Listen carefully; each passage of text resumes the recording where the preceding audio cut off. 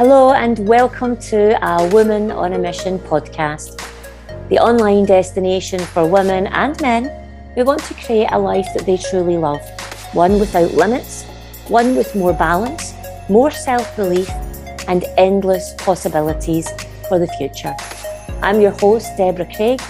I'm an intuitive life mentor and hypnotherapist, and every week I'll bring you guest experts, individuals with lived experience, and of course, I'll share client case studies so that you can experience some of the best ideas and solutions to help you solve real life problems so that you can live a happy and healthy life and of course become the best version of yourself every single day. You see, I've found that to reach our full potential in our careers, relationships, our health goals, and in life, we must take a look at what's going on the inside of ourselves, as this is where the change really starts. I hope you enjoy the podcast, and remember, leave feedback and comments so that I can continue to bring you content and guests that truly help you become the best version of yourself so that you can live a life that you love. Enjoy the show. Hi everyone, and welcome to this week's episode of the Women on a Mission podcast with me, your host, Deborah Craig. And have I got a treat for you today? I have an amazing guest that I'll bring on just shortly. His name is Steve Ware, and he is, to me, what I call the mindfulness guy. So he works with his own business. He introduces mindfulness workshops to corporate organizations. He's a keynote speaker, and I am very lucky to have him on here today to share more about mindfulness and what it really means to embrace mindfulness in your life and how you can actually change your life by incorporating it in and making it a daily action. I use mindfulness throughout my life. It was part of my big transition for myself. So it is a topic really close to my heart. So without further ado, so you're not listening to my voice any longer, Steve, please come on and join us. Hello. Hi, Steve. Thank you so much for joining me today. Genuinely, my audience and whoever from your audience is listening to this will be in for a real treat. It's been a real pleasure getting to know you over this last sort of 6, 8, 12 months online and just watching your journey and hearing more about your story. And I think it would be really helpful just for the audience to understand a little bit about what actually happened. How did you get into mindfulness, like from being in a corporate industry, now having your own business, and, you know, how was even mindfulness itself intrinsically linked to you maybe being able to make that transition? Yeah, good question. So the short answer is by accident. Well, I'll expand on that. And I didn't set out. I never set out to be a mindfulness teacher, Debs. That's the kind of weird thing. I didn't ever wake up one day and think I want to teach mindfulness, because I had such a bad opinion of it. But here's my story. So I'll keep it. It's a kind of 10-year story, but I'll keep it. I'll give you the abridged version. So I joined IBM when I was a kid, and after about 20 years of working there, I started burning out, and the pressure got to me, and it hit my sleep. First of all, I went from being a very good sleeper to a very bad sleeper. My anxiety levels were high all the time, and I just felt like I couldn't switch off anymore. I felt like I was just kind of existing rather than living, I guess. And it felt very, very black and white. And I yearned to feel peaceful again. Just I can remember thinking once, I'd give anything, I'd pay any amount of money. Not that I'm a rich person, but I was thinking I'd empty my bank account. If somebody could show me how to feel peaceful again in life, that became my number one aim. It became more important than any car, any house, any material possession, because I'd lost a piece that I once had, and that's really what I wanted back. And I remember talking a little bit to people at work about it. I'm not great at expressing my emotion. I'm not great at talking to people, which was it was quite a macho world, really, IBM, and the kind of circles I moved in outside, kind of playing sports and stuff. It was all very macho. So, but when somebody suggested mindfulness might be able to help me, and they just said there's some unbelievable science, this is even 10 years ago, I I told them where they could put their app and their books and their phones because on mindfulness, because I just thought it just sounds like BS. It just sounds, honestly, back then I didn't know what it was, but I thought I knew what it was, but I thought people who meditated sat and went to some happy place, or sat and completely anesthetized themselves to life, or sat and their mind just was blank for however long. And I thought, well, maybe it's okay, but doesn't that just delay all your problems? Like, if you've got loads of stuff to do and you just sit and meditate for 10 minutes, well, you still got to do all your stuff, right? So isn't that just another waste of 10 minutes? And I haven't really got 10 minutes or 20 minutes or 30 minutes to wait.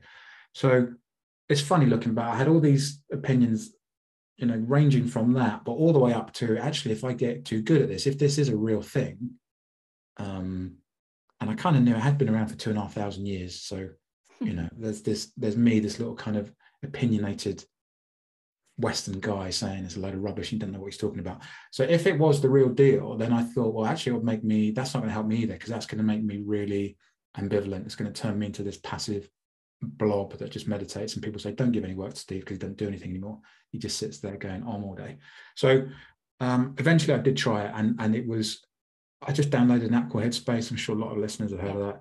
And I just tried it for 10 days. And here's the first strange thing. There was no huge shift, right? There wasn't. The end of that story isn't, I tried Headspace for 10 days. My life's been unicorns and rainbows ever since. I jump out of bed every morning. I've not lost a wink of sleep since. I never get anxious or sad or angry. But what did happen is the tiniest sliver of peace reappeared. That was huge, just a time. And I was a little bit less anxious or a little bit less overwhelmed at work. Anyway, still didn't tell anybody. I was super embarrassed about it, that I'd even needed to do this. I didn't tell anyone. But people at work started to notice, people at IBM started to notice, and they said to me, what are you doing? You've changed. You're kind of, you're more calm. You're getting less worked up about stuff. You seem a bit less anxious. What are you doing differently? And I said, when I told them, I said about the mindfulness, they said, can you teach us? And those are the 4 words that changed my life, because I went from then thinking, this is just something I've discovered that I want to do. And I really want to understand it now because it seems like it's something huge, to them saying, can you teach us? And when they said that, I thought that's probably the greatest gift I could give them, honestly. Yeah. But I had to politely decline it, because I thought, if I knew even at that point, there was a depth to this. Yeah. Mindfulness isn't some dime store relaxation technique. It's not some Mickey Mouse. Yeah, it's not some. That's the perception a lot of the time, though. I think even just what you were talking about when you said about your first thought was it's just meditation. Yeah. And I think that's when people hear mindfulness, it's the first thing they jump to. Like, that's what I used to think as well. Like, it was exclusively just about sitting quiet and meditating, but that's just one part of the whole story, or even about the why in the first place. It doesn't, meditation just in its own, just thinking about meditating when you don't know a lot about why you're doing it, what your experiences could be. Yeah. It just can almost feel like a bit of a pointless exercise, totally. and a waste of 10 minutes that you just don't have when you're busy. Yeah. So they said, can you teach us? And I politely declined at that point, just because I wasn't trained to teach, but it did plant a seed that grew. And I eventually went off to the University of Oxford to learn how to teach this stuff in business specifically, because it's a very specific application of mindfulness. I bought an 8-week program back into IBM. It was crazily successful. I don't take personal credit from that. I just facilitated the courses. People did their own work. But it was, literally, I can remember the first 3 reviews I got in. I remember thinking, I'm never going to get better reviews in this if I teach this for the rest of my life. Because the first guy said, I've had pre-hypertension for 10 years, high blood pressure for 10 years. Yeah. He said it's gone back to normal in 8 weeks, and my doctor can't believe it. Someone else, a lady in HR, she said to me, this has been life-changing for me and my family. Not just me, but my family. The ripple effect. And I had one other manager who came back from long-term sick ahead of time, early, as a direct result of the course. And she wrote that in an email to me. And I thought, holy crap, this is actually, there's something in this. Yeah. So even then, I was just running pilots of this course at IBM. Still didn't really want to teach it. I just thought I'd do it, for be a nice thing to do. But it kind of grew its own legs, and IBM ended up with a huge wait list, 500 people, and I couldn't fulfill all their demand. But I started teaching it. It ended up being the first and only course that was approved by IBM's HR in New York. And IBM and University of Oxford partnered as well. So it was a really great thing and something I loved. And looking back on my IBM career, which was a long career, 28 years by this point, it was the best thing I ever did by a mile. I got technical achievement awards and all this kind of stuff, but this really touched people. This really changed people's lives. This really affected their stress levels, reducing them. This really lowered people's blood pressure. And there was nothing better I could give them. So when IBM made me redundant in COVID in 2020, I then had the biggest decision of my life. Do I do what I want to do, what I love, which is this mindfulness, teaching it properly to cynics, to people that don't think it's going to work, to people that haven't got time for it, or do I get another corporate job? And it was a pretty easy decision, even though it took a lot of courage for me because I'm quite risk averse. I think betting on yourself is so scary because I've done it myself. So I know how it feels to walk away. I didn't get made redundant, but just listening to your story there, like all of the things that you were talking about, the sleep issues, the quality of your life just been poorer. Personally, for me, I felt I was so stressed. What I was trying to juggle was I was in corporate full time. I'd taken on a university degree and I was trying to do full-time university at the same time as a full-time job because it was open university and because I couldn't handle the fact that it could take me 6 years. And I was like, no, I was 39 when I started it. And I was like, no, we're going to have to put our foot in the gas, but within reason. And I remember it was a really difficult time, some really hard stuff going on in my family unit. My gran was really sick. And I remember being under so much pressure. And I don't know where it came from, right? Because you've got your own story of how it came into your life. I wish I knew. I wish I could remember the moment that I had the epiphany, but out of nowhere, I just knew I had a bit of an inner hippie in me. I always knew it was in there. It was just stuck in a corporate world.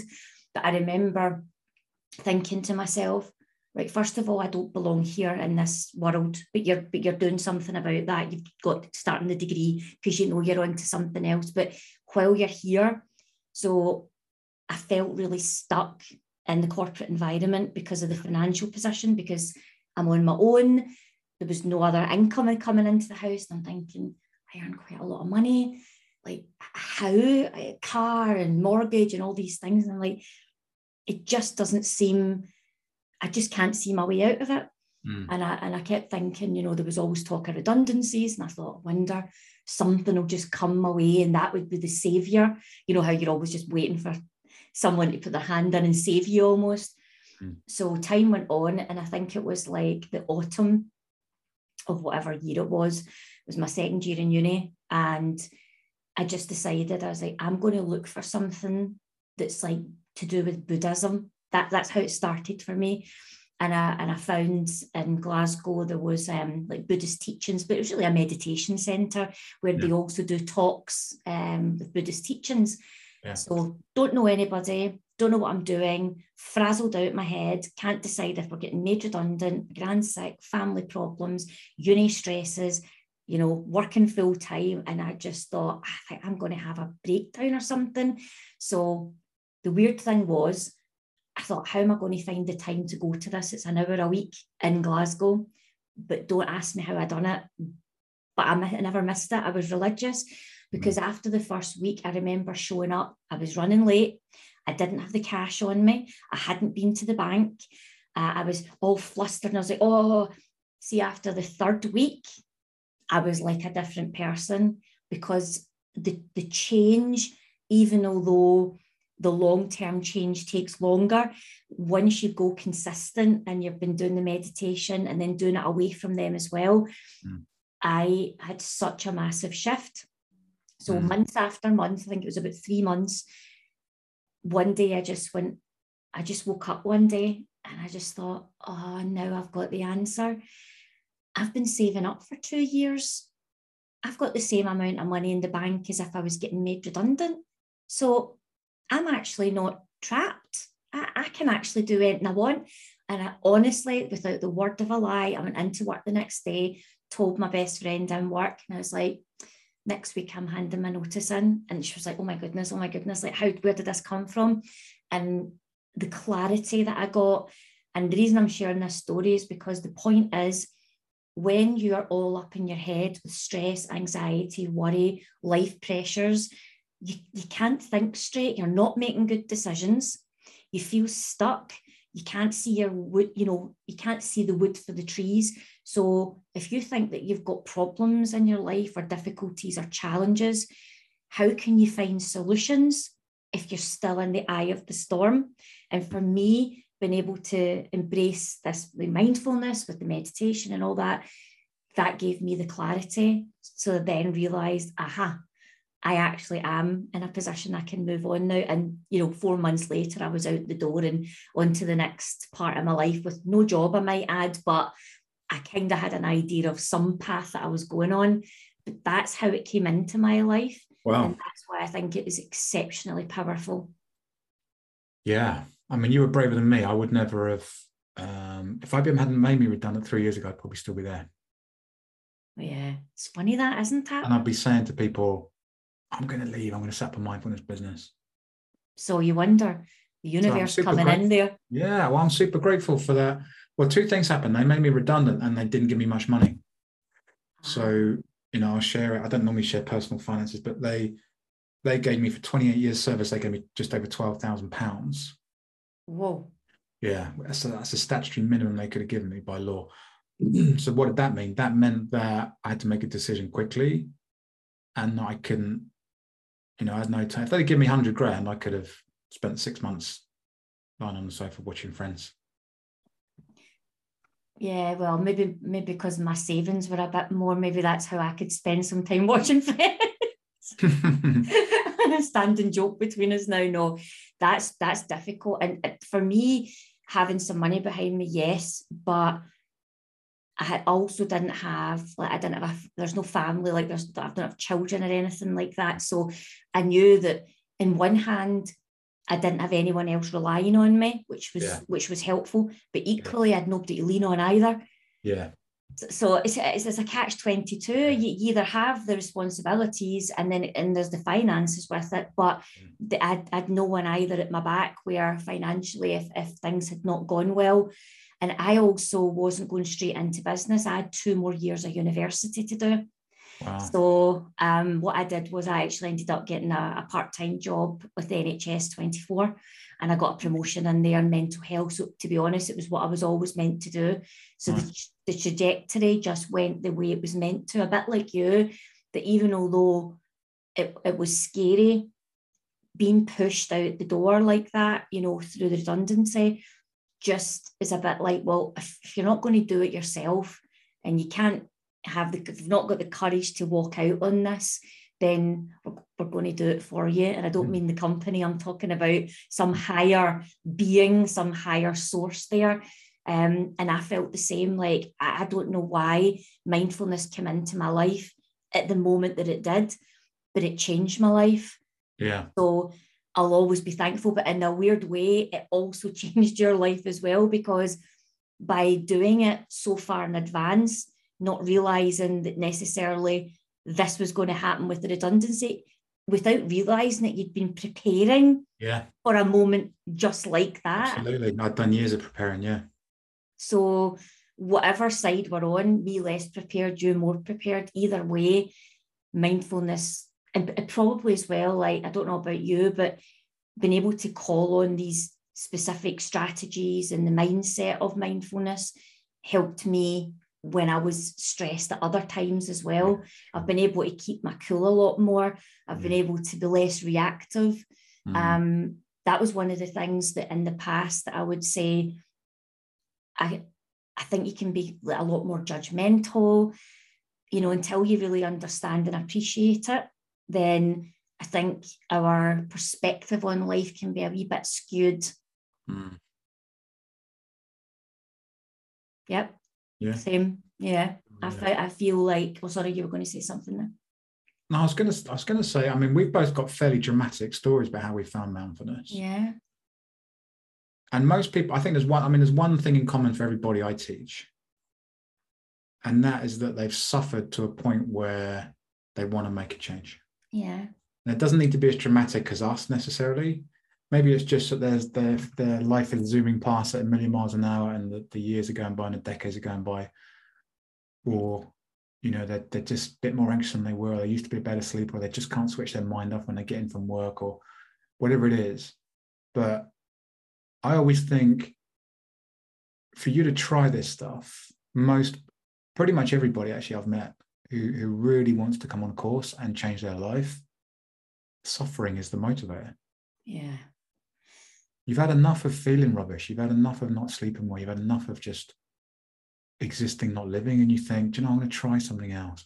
And that gives you just enough motivation to try it, hopefully for long enough if you find a good teacher. Because you're probably going to have a bit of a wobble. You're probably going to start it with a ton of, some people you see, they start with a ton of enthusiasm and they read the science, and it's so, the science is amazing. So you can read that and think, my God, this is the best thing since sliced bread. You do it for 2-3 weeks and go, well, I'm not sleeping like a baby yet. Maybe I feel a tiny bit better, but I was hoping for bigger than this. Yeah. You forget that you've got the commitment to go. Yeah, if you keep going. But that's the thing for me. The analogy I've started using is who's the guy? Was it Morgan Spurlock? Was it the guy? Remember the guy who did the Super Size Me? He ate McDonald's like every day for. Oh yeah. Oh, I don't know the guy's name, but I remember that. Yeah. Yeah. So if anybody hasn't seen it, so this guy, it's quite a while ago now, wasn't it? But his documentary was, I'm going to eat McDonald's every day for like 30 days, 60 days, whatever it was. And they're going to measure my bloods, and they're going to measure my health, basically. And I talked about this the other day when I was teaching, because I said, if and when you try mindfulness, it will be very common for your mind to come in afterwards and say, that didn't do anything. I sat and practiced that, or I did it when I was on the go, or I was really present when I was in the shower or brushing my teeth or in traffic or whatever. And your mind will come in and go, but your inbox is still just as big. Are you really going to sleep any better? Did it solve the client's problem? No. Did it get that project finished any quicker? No. So your mind comes in with all these objections as to why it's a total waste of time, not going to help. But what your mind doesn't realize is that the power is in the cumulative effect. Yeah. So we're back to the guy. If this guy eats one McDonald's and he goes to the doctor the next day, the doctor says your bloods are fine. But if he eats it every day, morning, noon, and night for 30 days, then he says your enzyme results in your liver don't look good, your cholesterol's high, blah, blah, blah. Yeah. And that's the biggest mistake businesses make when it comes to mindfulness. They think that people get fit by listening to talks on fitness. Yeah. And they don't. No, but nobody gets. I can think of one guy in the last 10 years who was so ready to do this that he listened to a keynote I did at IBM, and he went away and he bought a book and he practiced for 8 weeks. And he came, but he sent me an email. I didn't even know who he was, but I got a random email from this guy 8 weeks later. Didn't even know he was in the audience, never met him. And he said, this has changed my life. It's huge. I'm drinking less. I'm listening to my wife more. My blood pressure's better. But all these kind of random. And I thought, wow, to go from that one keynote to that is huge, very rare. Most people so the biggest mistake most businesses make is they think that by getting a keynote speaker to come in and talk about mindfulness, they then tick that mindfulness box. We've done this great thing.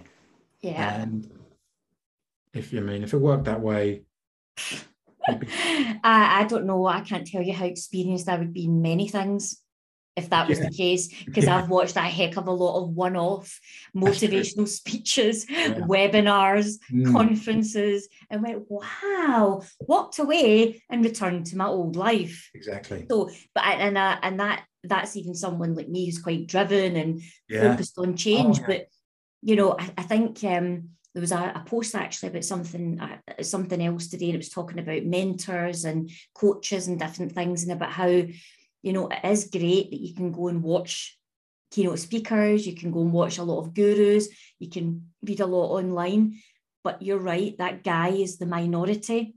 that will take away what you've done on that call and then implement it. Yeah. What people need, whether it's on a corporate level or on a personal level, is actually someone to take them on the journey. Absolutely. Someone that can help keep them accountable, compassionately, but keep them accountable. Yeah.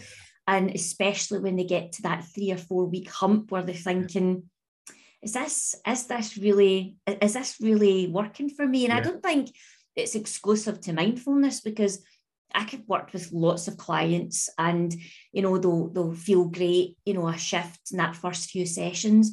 But at the same token, the breakthrough moment, they've not had the big moment and they're still almost waiting for that. Yeah. And then all of a sudden, maybe around about the 4th or the 5th session, it's like, wow, now I'm starting to get, but that's only because they're doing the work. They've found the rhythm with what we're doing and they're actually seeing traction rather than expecting this big, massive change right up at the front Absolutely. end. And if you look at most peer-reviewed scientific studies on this, the double-blind studies are really good ones. They're all around about, they ask people to meditate, because a really common question is, all right, well, how long do I need to do it for then? And the standard answer to that, probably scientifically speaking, if we're talking about measuring things physiologically, heart rate variability, functional MRI scans, all this kind of stuff, rather than just anecdotal, they would probably want you to do 10 minutes practice a day for 8 weeks. Yeah. So it's about 1% of your day. It's not a lot. I mean, if you think how much time most people mindlessly scroll through social media. Absolutely. Multiple 10-minute blocks a day, probably. Yeah. Or they watch something on TV. They're not really that interested. They watch the program before and then they carry on watching something. Or they just sit daydreaming for 10 minutes, or they take ages to get to sleep. I always used to think that, mindfulness helps me sleep better. Yeah. That's worth a fortune. And that's worth, even if I sit and do a 45-minute body scan before bed, that means I'm going to take 5 minutes to fall asleep rather than 3 hours. Yes. No brainer. Of course, it's giving me, it has to give you back more than you invest. And when it does that, people, it just becomes part of the thing people do, like part of all the good things we do, like brushing our teeth and hopefully eating healthily and not drinking too much booze and exercising. And if it can become that rather than a kind of onerous separate chore. Yeah, I think that's the key. Yeah. I think I've read, I don't know how many times I've seen posts about this, you've probably seen them yourself, saying if you don't have time to meditate, you're the one that needs to meditate the most. Yeah. Because if you're saying that I don't have time for that, you're the one that really does need to create that capacity for 10, 15 minutes. And even if they just start, like there's so many good meditations online now, like you can access so much good stuff on like YouTube and stuff like that. Like even if you're a novice, there's a lot of really good ones, even just for 5 minutes. Let's just get started, just get started with something to get you into the way of it. What would be, do you have any sort of good tips? Like, do you think, like, for example, say there's an impact or a benefit or a disadvantage even of using guided meditations versus just working in silence? Like, is there any major impact on that? I would say when you're starting out, use a guided one. For the main reason, most people in this world, and I include myself in this, there's pretty much an incessant stream of thinking happening. Right? There's a pretty much non-stop monologue, dialogue, chat, you're perceiving things, you're labeling things, whatever it is, right? And if people don't think that's true, I mean, I would always ask people to discover, is it true for themselves, right? Don't believe a word I tell you in this podcast. So is it true when you're walking around the supermarket doing your shopping? Just look, just try and go from looking through your mind to at your mind just for a second while you're pushing the trolley around. And what are you doing? How much thinking are you doing? How much thinking are you doing when you're in your shower? You're ready in your first meeting at work? How much thinking are you doing when you're brushing your teeth? You're holding your phone and scrolling through something. When you're having your breakfast, are you checking your mail? Are you multitasking when you go out walking the dog? Are you just lost in daydreams? Maybe they're pleasant ones. But compare that to moments in your life where you're very present. For example, anyone who likes expensive food or drink.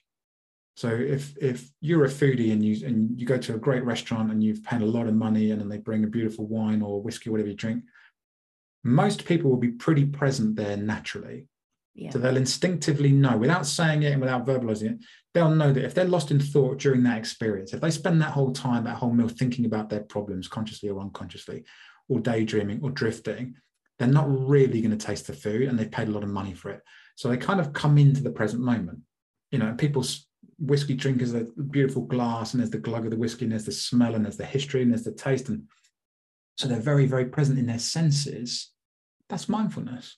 Mindfulness is when you take attention away from thinking and come into your senses, pretty much. I mean, senses is probably the first entry point into being more present, being more mindful.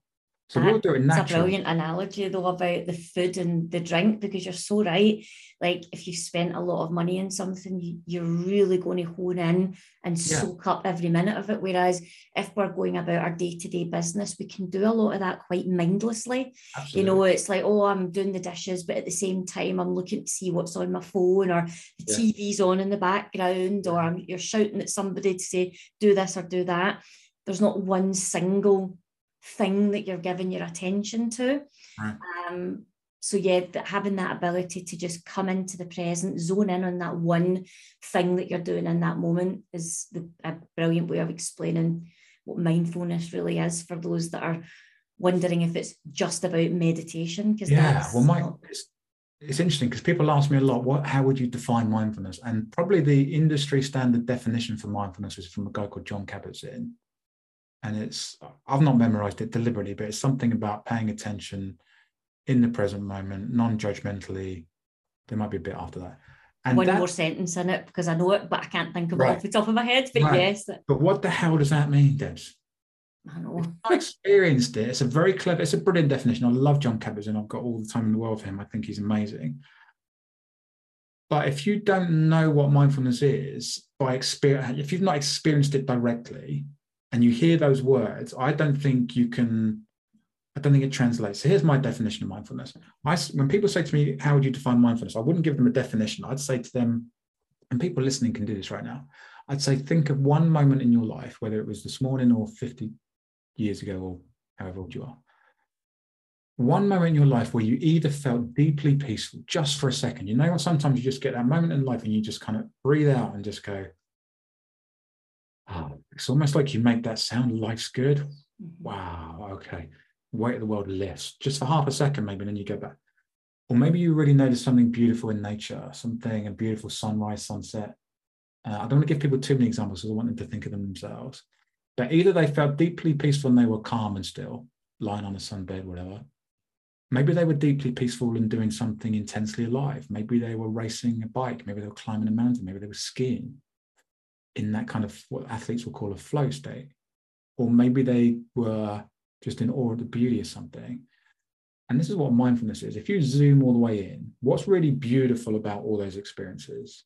Well, if you zoom all the way in and you go so far zoomed in that you pick up just that nanosecond of peace where, I don't know, let's just pick a random example, where you're on the beach on holiday and just for 3 seconds, you could feel the sun. You could hear the sound of the waves, the sand underneath, that beautiful smell of sun cream holiday. You're by the pool, maybe there's children playing, there's nice sounds. And just for 2 seconds, you just kind of go, wow. This is how it's meant to be. Yeah. But in that moment, if you look at that, if you zoom all the way into that, and it could be skiing, it could be in awe at the beauty of something, it could be whatever. If you zoom in, what you notice is that the moments in life where you feel truly peaceful, the moments in life where you feel intensely alive but peaceful, the moments in life where you really notice the stillness of the night sky or the beauty of the sunset, your mind temporarily stops. So there's a gap. We just said a couple of minutes ago, most people, there's an incessant stream of thought. When there's a gap in that stream of thought, peace can come up. Yeah. You can notice beauty. You can feel still. You can truly notice the spacious night sky in all its beauty. If you're still inside, you'll notice stillness outside. To be still inside, your mind needs to be calm. If I go out in the garden tonight, even if it's a beautiful night sky, if I'm thinking about all my problems, my finances, my health, my business, I'm not really going to notice how beautiful the night sky is. So when people realize that, I say, okay, so actually the best moments of your life are moments of mindfulness. Yeah. Because you really notice them. You're so present. You're right there in them. And who wouldn't want more of them? Who wouldn't want to have some of them during a busy workday? Who wouldn't want some of them when you're just having a normal meal in your house? Who wouldn't want to try and feel that same feeling when you're eating your cornflakes, or when you're in the shower, or when you're stuck at a red light in traffic? And this is where the magic happens. If you can show people you can be mindful in your everyday life, not by doing different things, but by doing things differently. Yes. Then you've lit the touch paper then, because then they know what they're getting. They always think, it's the holiday moments. It's the moments with the kids. It's the moments with the dog. It's the moments with when I'm skiing, whatever. Okay. If you can give me them in an average working week, I'm up for it. Yeah.